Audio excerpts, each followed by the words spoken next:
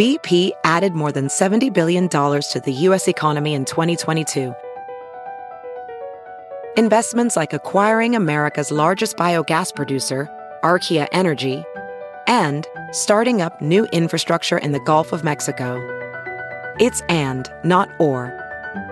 See what doing both means for energy nationwide at bp.com/investing in America. So Jillian Mayen is back on the podcast with me today. You kicked off Matt James' season and you're back to wrap this baby up. How are you this morning? I'm good. I'm excited to be back. I mean, seeing an entire season of The Bachelor go through, it feels like a lifetime. Well, in this season in particular, as we will find out through the course of this recap, I feel like my feelings on the season have changed many times as the season has gone on. If anybody listened when I was doing the first recap, I was so excited about Matt James, about this season. The early episodes, I remember you and I had talked about it, and it was just like, they seem really real. Like, this seems like a great group of women. They're having like authentic conversations with Matt, like conversations you would actually be having with somebody you're thinking about marrying. And it just felt very genuine for the first time in a really long time. It didn't have that like Bachelor faux reality kind of sticker on it. And then it just evolved. I feel like the girls got a lot cattier. There was so much drama that just was so cringy. And ultimately, I feel like I ended the season disappointed and unfulfilled. I found, even though the season was unsatisfying, I enjoyed this season more than I have in years past. And I wonder if it's because I was unspoiled this season. I really felt like I didn't know what was coming at every step. And I thought I would hate that, but I seemed to enjoy it. I literally did not know what was going to come at every turn. And I enjoyed trying to figure it out on my own instead of knowing who to watch for and when. Yeah, I totally get that. That's why I've read spoilers once or twice, and it always ruined the season for me. Like, I just kind of stopped caring. Yeah, I like trying to see how it all evolves. Like, I think the big surprise for me was that Abigail went home. And yeah. I for sure thought she would be in the final at least 3.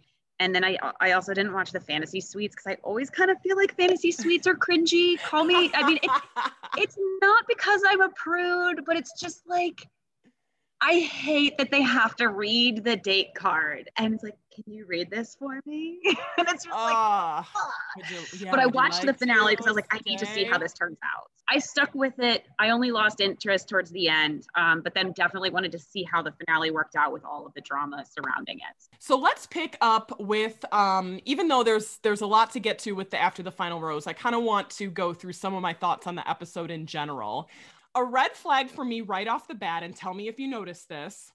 Matt is sitting down and talking to his mom, and he's, sitting up very tall, and, he's telling her his feelings, and she says, "Wow, I'm noticing how animated you are." And I thought that was a mom saying, "This ain't you. This is not you." It felt very much like her being like, what's happening here? I think she knew that TV Matt was sitting in front of her. Did you notice that? I just felt that all of his conversations with his mom felt like she was in a way calling him out. And kind of like are you acting right now? Like, this doesn't feel right. To me, there's a lot of subliminal messaging coming from his mom. I just thought that her words of caution, if you will, when she was like, love, I think she said, I don't remember what the quote was exactly, but love isn't everything. To me, it didn't seem like she was projecting her marriage on him. It was more her trying to get him to see the bigger picture. Mm-hmm. Rather than just like the microcosm of Bachelor land. Her quote was, "Feelings fade." That's what it was. Yeah. And he grabbed onto that, and he held that close to him, and he called upon those 2 words several times through the rest of the episode. And you're right, you bring up a good point. People criticized his mom for projecting, and I didn't feel that way. I didn't think she was shoving something at him that she shouldn't have. I felt like it was more the dose of reality, of actual real life, because I took that feelings fade, not as your marriage will fail, but more as marry your best friend, don't look at this as like the love of your life, some big blown up romanticized view of who you're supposed to end up with, who your soulmate is, but rather you need to find your best friend and the person that kind of completes you, not the person that you're infatuated with at this particular moment, which is like the lesson of all of The Bachelor, right? Is you're stuck in this bubble for 3 months. And of course you'll develop feelings for someone and be infatuated with them, but are you really going to be building a relationship that's strong enough to be best friends for the rest of your life and have this long-lasting marriage? I also want to give a shout out to the brother, because that brother tried so hard to do and say all the right things. He was clearly so nervous. And somebody at some point gave him an index card of these are the questions you should ask. And he just delivered them, and he asked the questions, but he wanted to grab his brother and really talk to him, but he just didn't feel comfortable in that moment to do so. Yeah, I was thinking the same thing when he was asking Michelle questions and just like rattling them off. And I was like, whoa, okay. Like there wasn't even time to react to what her response was. It was just like a straight up interview of, here are my prepared questions, and you're going to give me the answer that you would have inevitably prepared from watching seasons of The Bachelor, and we're just going to move on to the next one. But yeah, it was, I enjoyed seeing his brother because it was kind of like a little glimpse into more of who Matt is too. That's the part that I always find fun about like meeting the families, is that you get to know the Bachelor or the Bachelorette a little bit more than you would, just by watching them all season and seeing this like person they put out there. And then, yeah, I always laugh because the families are always like, really? Like, why do you think this is going to work? And you can just hear it in every family's voice. And I always think about what my own parents would say if I were yes. this. And it just makes me laugh, like just thinking of it and how people would react to seeing my parents respond to that situation. So I thought it was clear in those conversations that he was more invested in how his family would feel about Rachel. He delivered the line that, we cannot move forward if they don't like her, which he did not say about Michelle. Mm-hmm. So I think it's been pretty clear that his heart has been with Rachel this whole time. But for me, that was another little nugget of like, beep. Which was weird to me because he said those things, but then when he was actually interacting with her, I didn't see the chemistry. Like, I just didn't get it. I thought it was weird I thought his family actually responded better to Rachel than they did to Michelle. I just know the whole thing of why Michelle wasn't the front runner in this episode was just weird to me. But. Well, okay. And I wholeheartedly disagree with you on that. And that does not mean that I think him and Rachel are some great match. But to me, and I saw it in their final date, and we're going to circle back to the, oh no, I said circle back. We're going to go back to the Chris conversation, but let's roll with this Michelle thing. I found their dates to be silence. They never were really having that natural banter about one another. I've never seen a date where they really just clicky back and forth. I think Michelle has always been his good on paper girl. She is the teacher. She is kind. She is stunning. Like, she's all the right things. And I think that's why he kept her around, because she was the type of person he's supposed to fall in love with. And I just don't think he ever felt deeply. It was almost like the reverse of the girl on the yoga date. Yeah. To her, Matt was good on paper, but she could not get there. I think that was Matt with Michelle. She is really good on paper, and he was just not in it with her. Tell me, though, why you think she should have been more of a front runner. In fairness, when you point that out, like their chemistry, I see that. But then I think about like his chemistry with anybody, and I'm like, no, it wasn't there. Like, I just didn't see him having that natural banter with anybody. Like, even the playfulness wasn't there. It all felt forced to me. And so I just go back to, I didn't feel like there was chemistry with Rachel at all. I felt there was less chemistry with Rachel, and Michelle had more personality than Rachel. Rachel, to me, felt very vanilla. Like there was just nothing about her that stood out to me. This sounds very mean, and I don't mean it to sound mean, but she was just very forgettable to me, notwithstanding all of the stuff that happened outside of the show. But within just the context of the show, there was just nothing to me that was like, wow, yeah, they should be together. Whereas at least with Michelle, I was like, she is so sweet. She's so kind. She's very real. She's very upfront about how she's feeling. And she just felt authentic. So to me, it was more about that.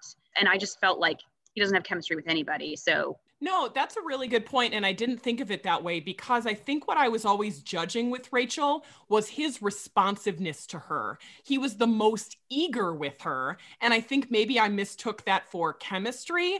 His reactions were the biggest with her. You know, he never thank you for sharing with her. He always was engaged with her, whereas some of the other women, he sort of kept at a distance.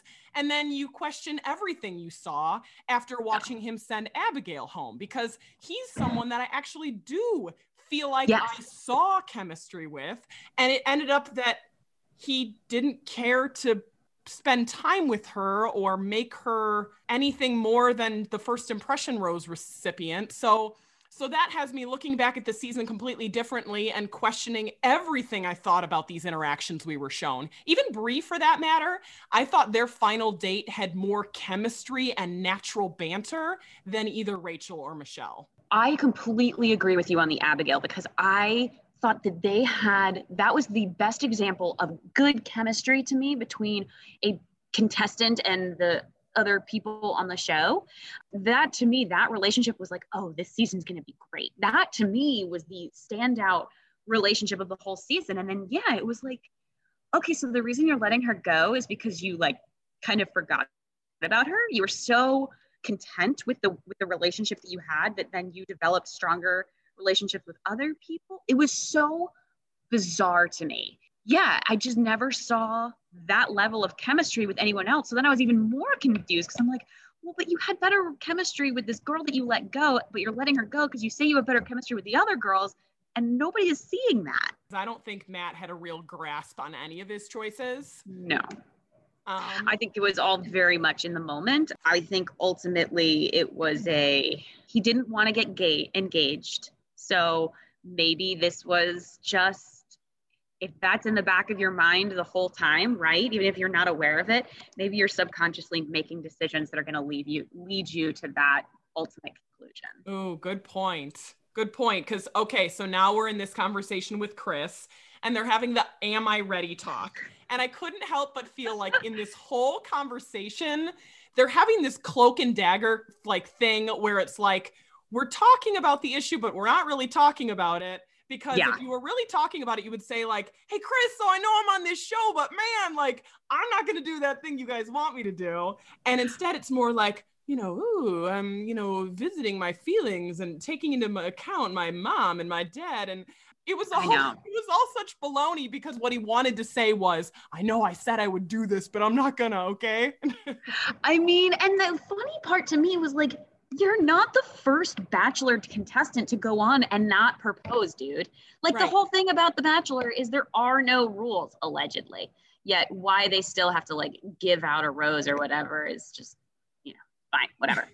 But yeah, that whole conversation to me was kind of hilarious because you're sitting there and you're watching Chris's reaction. Like his face to me just said it all. And ultimately, I love that he comes out, he's like, so what I'm hearing you say is you don't want to get engaged. And it's like, yeah, that's what he's saying. Okay, like we can move forward with that. And then the greatest irony of that is they have this long conversation. His ultimate takeaway from that conversation is, I need to be real with these girls, right? So then he's like goes on this long date with Michelle, drags it out, ultimately says goodbye, and then just ghosts Rachel until like proposal time. And you're like, what? Yeah. It's just so weird to me. I don't know. Bad production choices or if it was just Matt being Matt. I have big problems with the fact that he ghosted Rachel. The issue was somehow about, am I ready to get engaged? But at the end of the day, ghosting her shows you don't really care about her, because you know in that moment what she's expecting. You've canceled a date, which now has blown her brain apart. Right. And so in her head, all you must be thinking is he's trying to figure out a way to break up with me because he's spending more time with Michelle. And I don't like that he has no problem letting her live in that world and suffer like that for however long. And if it was just about the engagement, you would still want to spend time with her and reassure her that everything's cool. I'm just working some stuff out. So to me, that's the perfect demonstration of it's not about the engagement. This is purely about you and what you have done and how you have ended up in this position. Because to me, that move was selfish. It was selfish. And the sending home of Michelle was selfish, in my view, because he only sent her home at that moment because it got so hot in the kitchen when she broke out those cringy jerseys that he was like, I can't. Like, it was so hot in there, he was gonna book it. It felt very frat bro to me. You know, like it was I'm panicking because she's talking about marriage and she's excited about it. I mean, and then as we found out, and after the final rose, and she was like, I just needed 2 minutes of your time to like say my piece and leave and just have that closure. And you wouldn't even give me that. And then he wouldn't talk to Rachel either. And so to me, I'm sitting there and I'm like, this is all about Matt. This has nothing to do with these women. So yeah, you're definitely not ready to get married if you can't even think for 30 seconds about how these women are feeling and consider what they might need. Like, you can't sit there and tell me that you love them if you can't take into consideration the point of view that they're coming from, their feelings in those moments. To me, screamed of a high school or college relationship and a frat boy who is suddenly panicked. Yes. Oh, that is such a good way to put it, because truly, how many times have you sat in a room with a friend who's going, but why would he do that? Why would he say that? Why wouldn't he see? I mean, we saw that in the after the final rose when Michelle said, you know, she called him on not talking to her. And his response was like, oh, I didn't know you were that hurt. And I feel like everyone was going, but you just broke up with her after she gave you jerseys with Mrs. James on the back, which please never do that again. How could you have misjudged that situation so much? I know. And that's the thing, is it just showed his immaturity to me. Yeah. And again, I had such high hopes for him, but it was like, okay, you're not there yet. And that's okay. It was just hard to watch. And I felt bad for the women who were at that point, or thought they were ready to get married. And, you know, this is how it ended. I've seen this play out too many times with my friends, like you said, and you just sit there and you're like, they're not treating you right, then it's probably because they don't care about you the way that you care about them. Right. I felt like it was easier for him in that moment to blame this alleged baggage related to his mom and his dad than to address his own feelings, which were, I don't feel strongly enough about these women. I'm not ready to move forward with that portion of my life. And I want out of this situation. I just always feel like the over communication is the best way to go. So, right, like maybe he's confused in his head and he's thinking that the reason that he can't make this commitment is because of his parents' relationship or something his mom said or whatever. Ultimately, it's better to just say, if I'm being honest, like, I am not ready to make this commitment.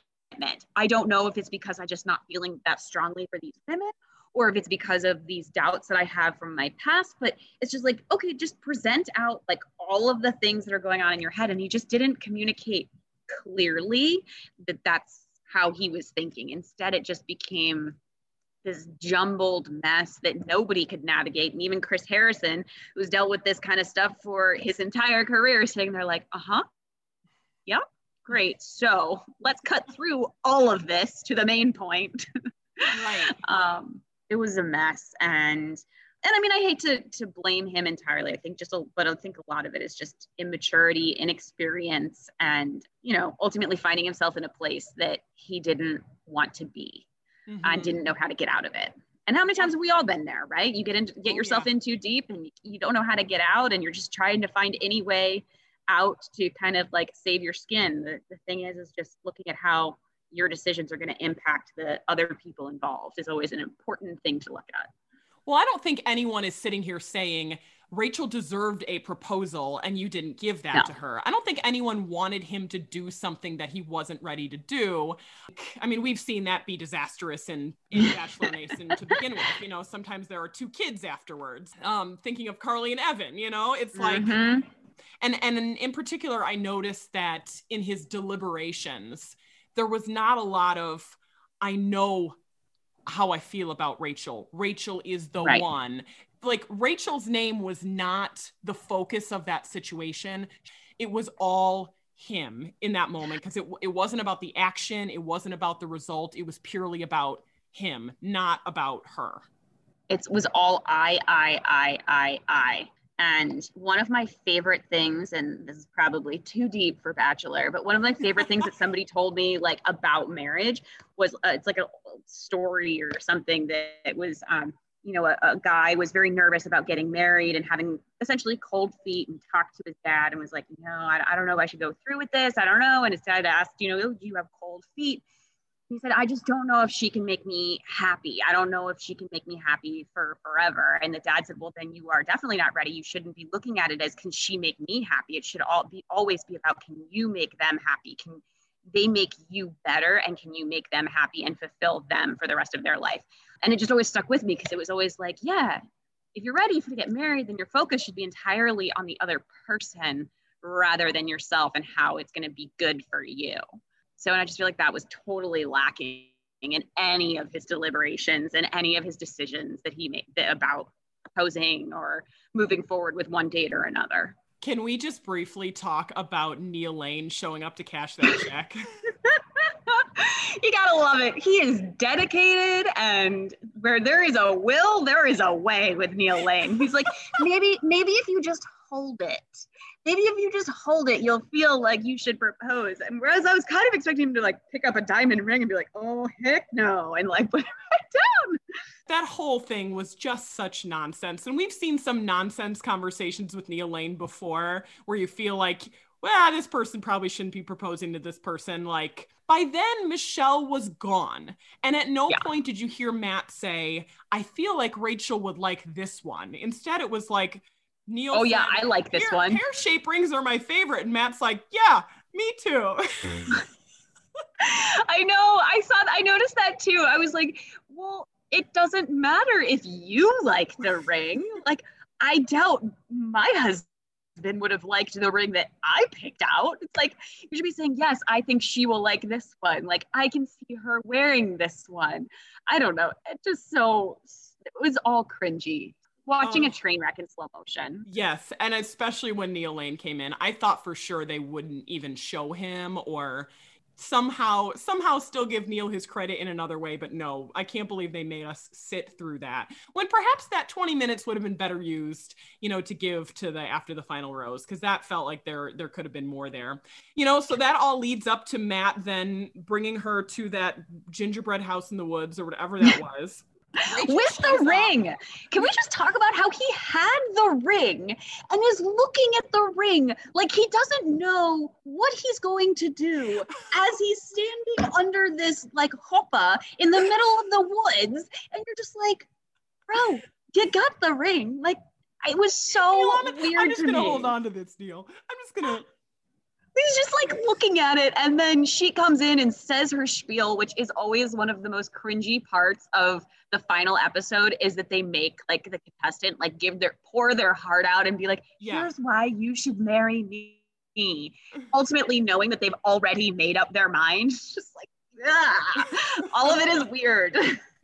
Well, and I know the aesthetic of it is that it's supposed to be in nice big handwriting so it can be seen on camera, but it drove me bonkers that even the note that says, "Dear Rachel, you need answers," is in the big producer Sharpie handwriting. Like, if you're Rachel, it's like, wouldn't that have been the one place? I understand they can't do that with the fantasy suite or the date cards. Sure. We don't believe Matt's penciling those cards, but this would have been the time for him to write the stupid card. I would have been angry if instead of knocking on the door like a big boy, that's like getting a text message of, yo girl, like, I know you need some answers. What you got for me? Like, to me, it's just, I think even if he had written the note, the whole concept of just sliding a note under the door to address your problems is an issue in and of itself. You should be putting on your big boy pants, knocking on the door and saying, I am sorry, like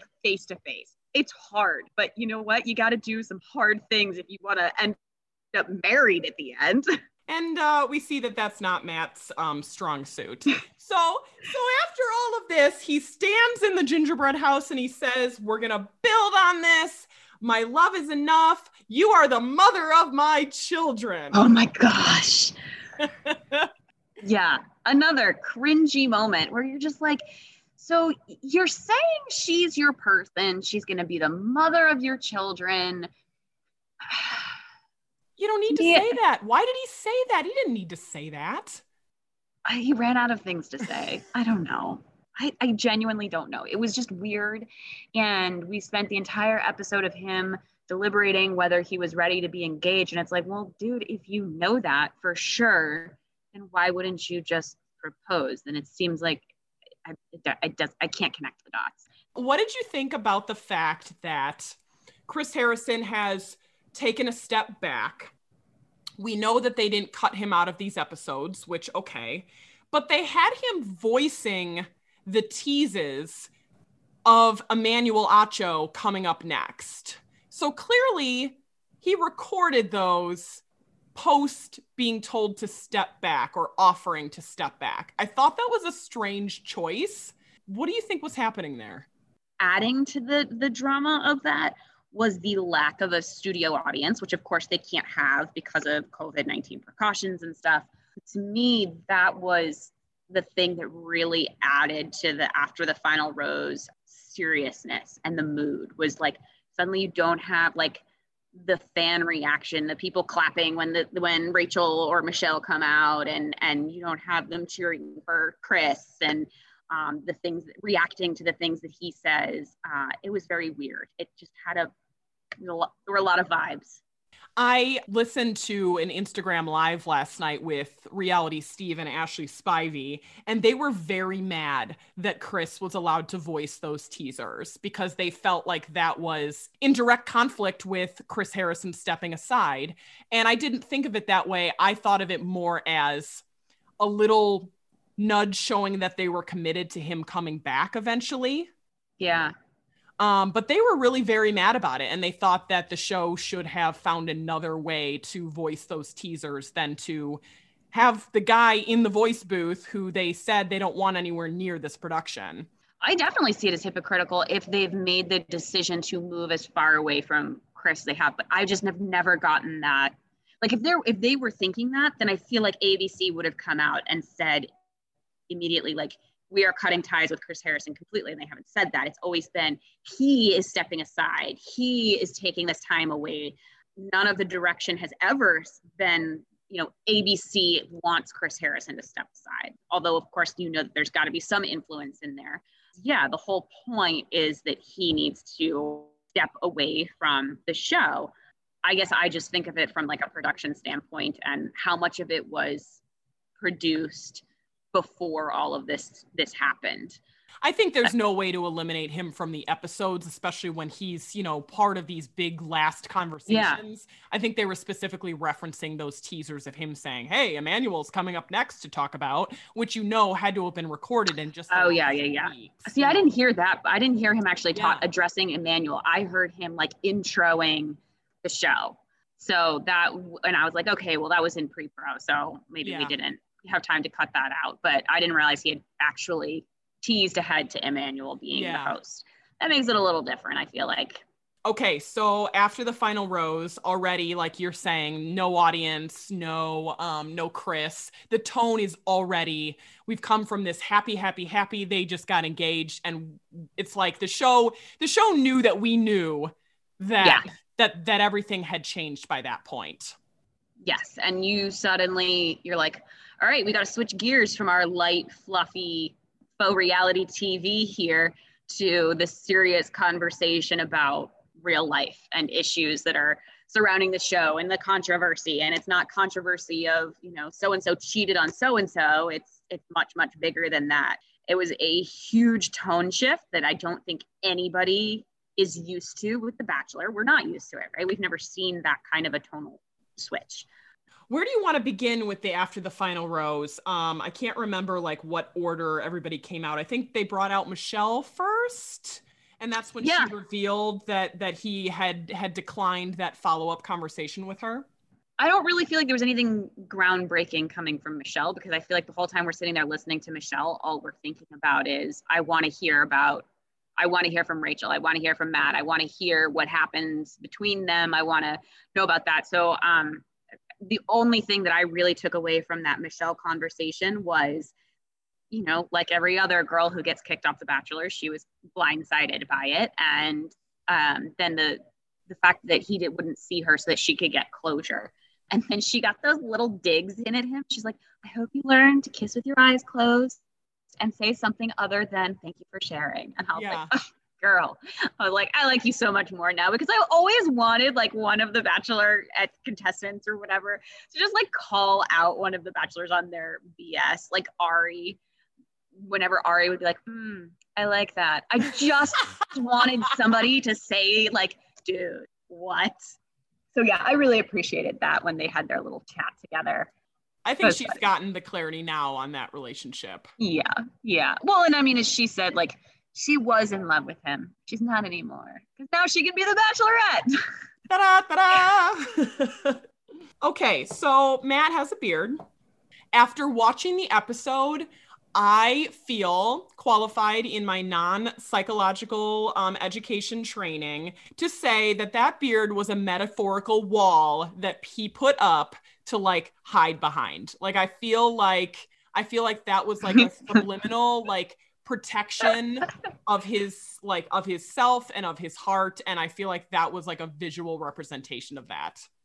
I did not think of that, but that is spot on. It was the old Matt is gone. Yeah, I would 100% agree with that psychoanalysis, because it was just, I mean, he was like a different person. And I mean, in fairness, he's gone through a lot. There's been a lot of publicity surrounding him, surrounding the show, especially this season.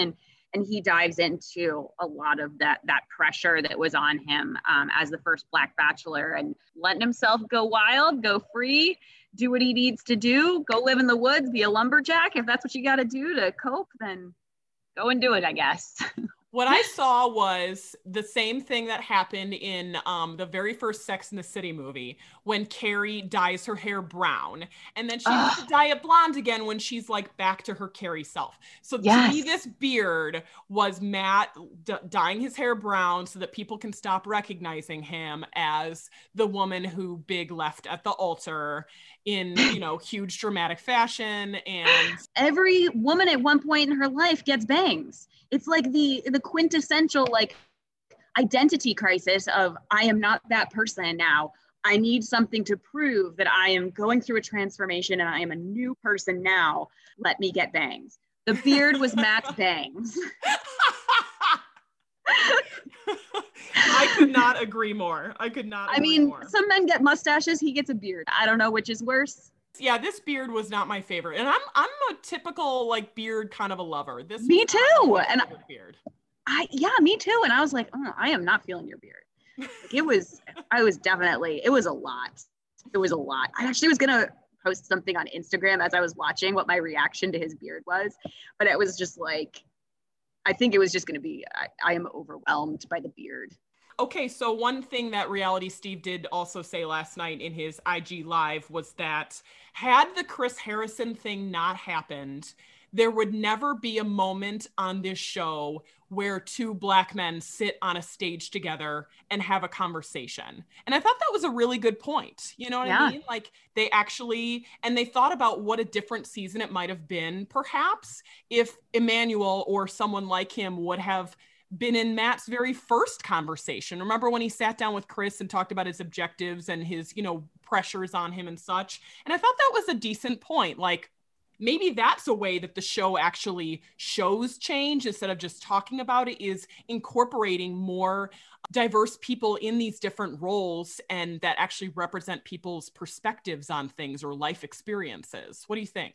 To me, having Emmanuel on there was like, oh yeah, why didn't we do this for the whole season? Because it would have, if this whole Chris Harrison thing hadn't happened, imagine having Chris Harrison on the stage to talk about what happened with Rachel. Like, it would have felt so disingenuous to the severity of the issue and what is happening. Like, it just wouldn't have felt real, and like we would have gotten any real answers. And I just think that this was such an obvious choice, but we didn't know it until I didn't know it until I actually saw it and saw Emmanuel with Matt and having this conversation. And it was like, yeah, this conversation shouldn't have been happening between Chris Harrison and Matt. It should be happening between two Black men in this setting. Like that, just, it felt a lot more authentic and really spoke to what the issues actually were and addressed them. Emmanuel lobbed some really tough questions at Matt, and Matt sidestepped all of them. Yeah. In particular, I wrote down the, and this was a good point because I feel like this is what a lot of people were saying was, if you can't forgive Rachel for what has happened, or at the very least stand by her side because of what has happened, he said something like, people will say, maybe you never really loved Rachel. And I forget how he answered it, but he basically didn't. When Emmanuel framed that question to him, because I remember thinking, yeah, that's a great point that I would love to hear Matt's response to.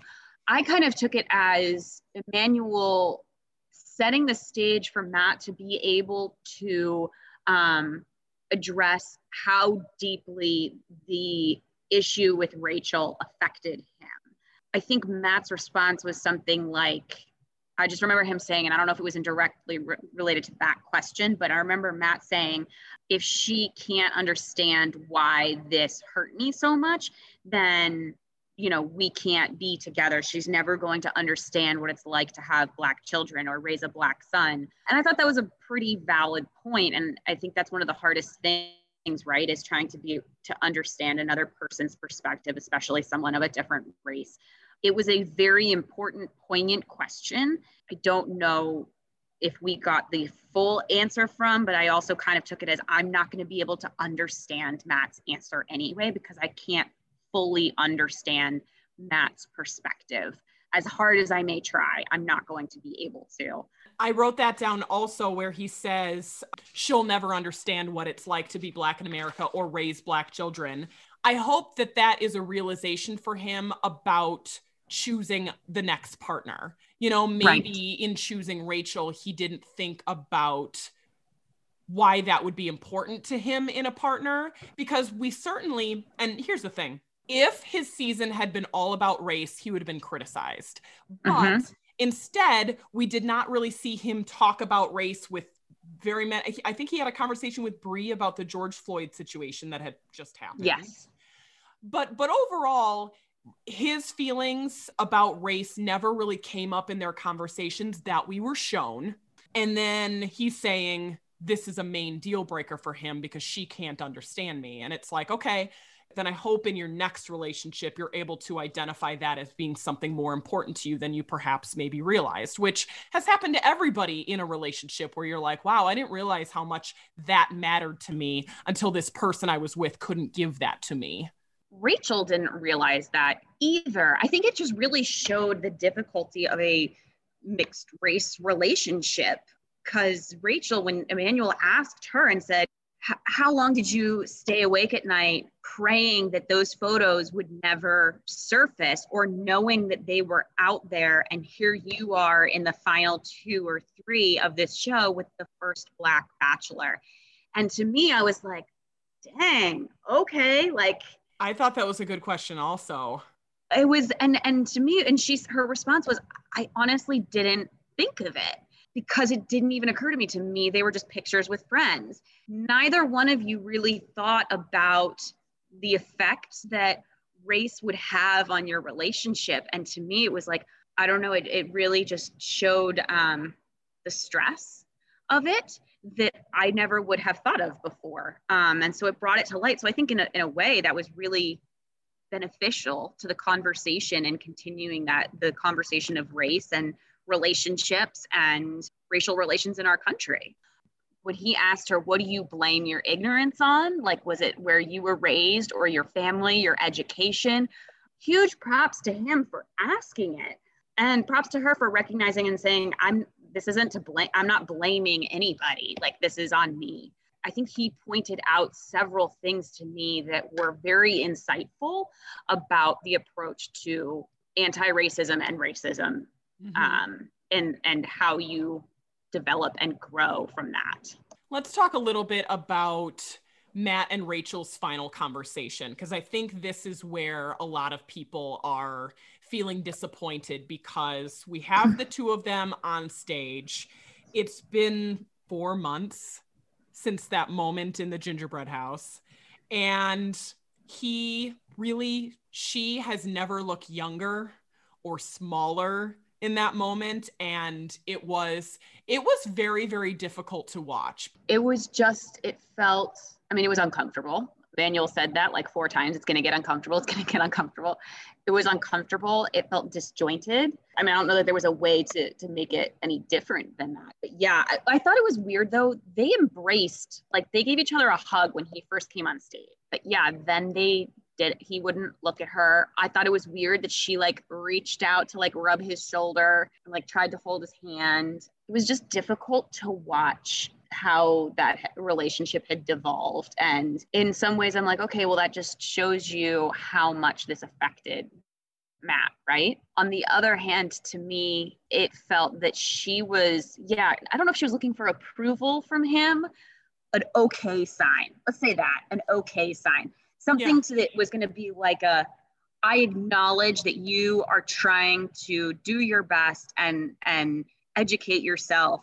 I accept that, and I am happy that you're doing that. Just some acknowledgement of, I know that I messed up and I'm trying to fix it type thing.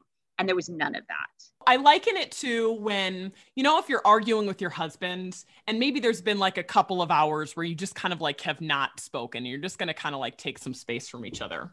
And all it takes is for one of you to like crack that one little inside joke, and you do it kind of cautiously where you're just like, beep. And then once that ice is broken, it's like, doesn't mean that you're both forgiven on each side, but you both go like, okay, now we can talk about this. And I think she was waiting for the boop, where it's like, all right, he's not horribly mad at me. He can be mad at me, but not be mad at me coldly the way that he was. She was waiting for that release that never came. Yes, that is a perfect metaphor. She was just waiting for some little sign that, not that she was forgiven or anything like that, but just some little sign to like take a sigh of relief. And it never came. And to be honest, I don't know if she necessarily deserved that, because that's the whole purpose of anti-racism is, what does she actually deserve? We shouldn't be talking about that. It's the impact that it had on Matt.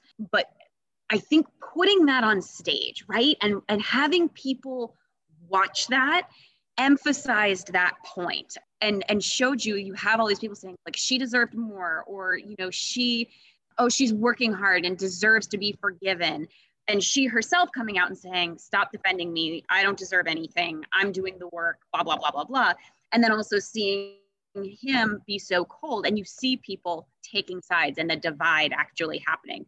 I don't think Rachel deserved anything in particular, because I think Matt is allowed to proceed with a relationship the way that he wants to. And she doesn't deserve his forgiveness. She doesn't deserve him to play nice with her on TV. But I will say that all you can do is kind of control like what's on your side of the fence. And so Matt, knowing that conversation was going to happen, this was not an ambush situation, could have showed up ready with something to say. even if it wasn't complete forgiveness to her, I think people would have just reacted better to him just saying how he felt. If you don't forgive her, fine. I don't need you to forgive her. She doesn't deserve for you to forgive her. Like, it doesn't have to be that way. But show up, say why she hurt you, say why this won't work, and leave with your side of the fence clear. Matt, I think, just took the silent way out, which we saw him do with Michelle. And we hear that he broke up with Rachel via phone. And I don't like those two things. I don't like those two things because regardless of what you're arguing about, I don't think Matt was fair. But I also think that on the one hand, I see it as he didn't sign up to be the racial talking point, right? Yes, he took this on knowing he was going to be the first Black Bachelor and that race was going to be the undercurrent of his entire season. But I don't think, he did not come into this season thinking that the after the final rose, which you have to sign on for, was going to be an entire conversation about racial relations in America. And that's what it ended up being. Yeah. And so on the one hand, I'm like, yeah, I would have liked to have heard him say something more concrete of, this isn't okay. I now see that you can't fully understand my experience. You wouldn't be able to understand my children's experience. And because of that, there is no future for us. And instead it was silence. But at the same time, he didn't sign up to have that profound moment. Like Emmanuel Acho is the uncomfortable conversations with a Black man guy, right? He's the guy that's making those statements and saying those things that really make you think and pushing people. And Matt isn't. He's just the guy who signed up to go on a reality TV show and date a bunch of girls. I don't know. I see it from both sides, I think, and then I go back to the idea that, yes, she did her part, but why should we expect him to have to say something to her, I guess. I just think it's a difficult position, and I can definitely see how he's like, I didn't sign up for this. And so I'm not going to come out and say anything that's going to further make this issue divisive and a circus. Okay. So last week, Zay and I talked a little bit about the racial issues in The Bachelor. And so this is what he said about Matt's silence. He said, I think he should have been more ready. I'm pretty sure they prepped him on what questions might come his way, but he seemed totally unprepared. It was really awkward just watching them sit in silence while Rachel was crying. I hope he didn't use this as an opportunity to play victim. I would say the ball is in his court on how he goes about this. He could quite possibly be letting go of someone who could be very important to him in his life. I do understand wanting to take some time, but I think there's a way to do that without leaving her out to dry like that. So his main thoughts to me yesterday when we were exchanging messages was that everything Matt is feeling is fine, but he thought that there was a missed opportunity to forgive. And it doesn't have to be forgiveness as in wiping the slate clean, let's get back together. But he thought there could be a resolution of sort of what you're saying, which is, I recognize that we are not a good pairing because you will not understand my experience in the way that I want to be understood by my partner, but you can still feel that way and extend, I don't know, some kindness seems like too nice a word. An acknowledgement of her presence, I guess, is the way, an acknowledgement of the situation that you're in. Whereas it did feel a little like he was trying to be invisible. And if he's just invisible, maybe it'll all go away. Whereas, yes, it's a missed opportunity to educate and possibly forgive or move forward, move in any direction, maybe even backwards, but an acknowledgement would at least move things and keep it going. Whereas the silence, it felt kind of immature, like you're in a difficult spot. This is not what you necessarily signed up for, but maybe there's an opportunity here to make something good come out of something that wasn't great. And I think that's fair to say that it was immature simply because we saw other instances in which this may be a pattern of his where he gets into a situation and runs. And look, that's a fault that a lot of people have in relationships. I mean, everybody works on some tendency that they have in a relationship that makes them, an unproductive partner in some way. So I don't think that that's like some terrible criticism of him. I think we have no problem tearing apart a lot of the men on this show for behaving badly. Even though it was dealing with a much greater and more important topic, it's still the thing that I think he needs to work on his conflict resolution no matter what you're talking about. Yes. And now that you mention it, he dodged the drama in the house too. Like he sent some girls home, but never really addressed the conflicts that were happening way early on when all of the craziness with the original girls and the new girls and all of that. So yeah, he does. He shows. And then obviously with Michelle, he ran away from conflict, which again, as you said, it's something that, we've all done, right? Nobody likes to be some people like to be involved in conflict, I suppose. But this is a much bigger issue. And yeah, it was a running from the issue, avoiding it, hoping it goes away if you don't say anything and don't acknowledge it, rather than acknowledging it one way or another. Because I agree with you. He didn't sign up to be the racial moderator of the world. And he doesn't have to educate someone on racial issues if he doesn't want to. That's not his obligation, just because he agreed to be the first Black Bachelor. But I think having more to say on his end would have helped that. Yes. And again, I think it all ties back to my feeling that obviously there's an issue within the Bachelor franchise, right? We've had multiple people come out and say that now. It's a topic right now of race relations in the country that is boiling. And so it's something that deserves to be talked about. I think that having a manual in there was very helpful to add some authenticity to the conversation. And there were some really good things that I think came out of it. But it just shows the amount of work that still needs to be done within the franchise. And do you think they'll be able to do that work in time to make Michelle's season better than this one? So I'm very confused. I'm curious, and maybe this is out there and I just haven't seen it yet. So Tayshia and Caitlin will be hosting the Bachelorette, because now Michelle will be the third Black Bachelorette. I mean, I don't think these issues can necessarily be resolved unless they're like cleaning house and changing an entire culture within a franchise. But I would hope she wouldn't sign on to it unless there were huge changes happening behind the scenes. My impression was that they were going to be co-hosting both seasons, to which my automatic irritation is like, yep, because one woman is not good enough. Like, it's one woman can't replace Chris Harrison, but two, I don't know, just something about that just screams like. Yeah, no, I agree. It was like why? You couldn't pick one? Like, right. Like, 'cause why couldn't you pick one? Yeah. Just dumb. Like, of course, if a woman gets it, she's got to share it. It's got to be like a little buddy moment. It can't just be like choosing a qualified woman, whatever. So I don't know. And I've heard on other podcasts that basically Caitlin and Tayshia agreed to this without really knowing what they were agreeing to, because why not? Why wouldn't they just agree to it? Like, hey, you want me to have a more elevated role within the franchise? Dynamite, like.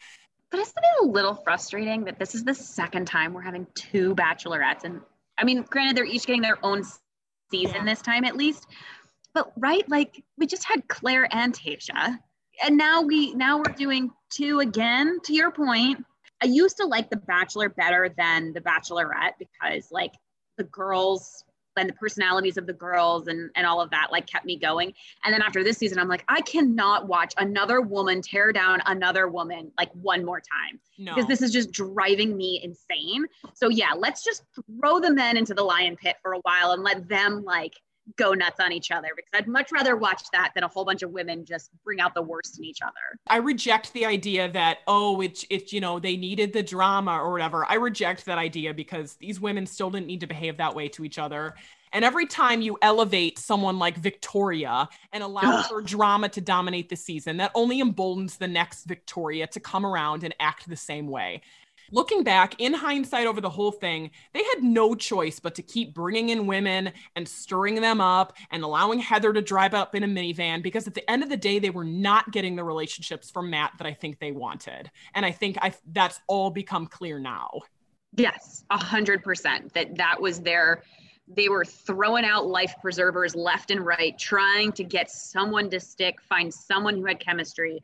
And ultimately, I think the big story, which you said, I think when we were first talking, you first said, and before the season had even started, or it was after the first episode, is Matt really ready to be in a relationship? Or does he just want to be in his quarantine crew down in Florida with Tyler and Hannah and partying in Boca? Is he really ready? And I think we got our answer in this week's finale was right. No, I don't think he really was. And putting all of the much bigger issues aside, he didn't propose. Like, he ultimately didn't propose and didn't feel ready to be in a committed relationship. Jillian, you were an excellent recapper twice on this season. I appreciate your perspective. I will give you the last word on this season, and we'll leave it at that. Ultimately, disappointing, unsatisfying season as far as the, ending up with a relationship and some good feels coming away. But if it does nothing else, it at least elevated a conversation that really needs to be elevated. So. Well said, Jillian. Thank you so much. I appreciate your perspective. All right. Thanks, Denise.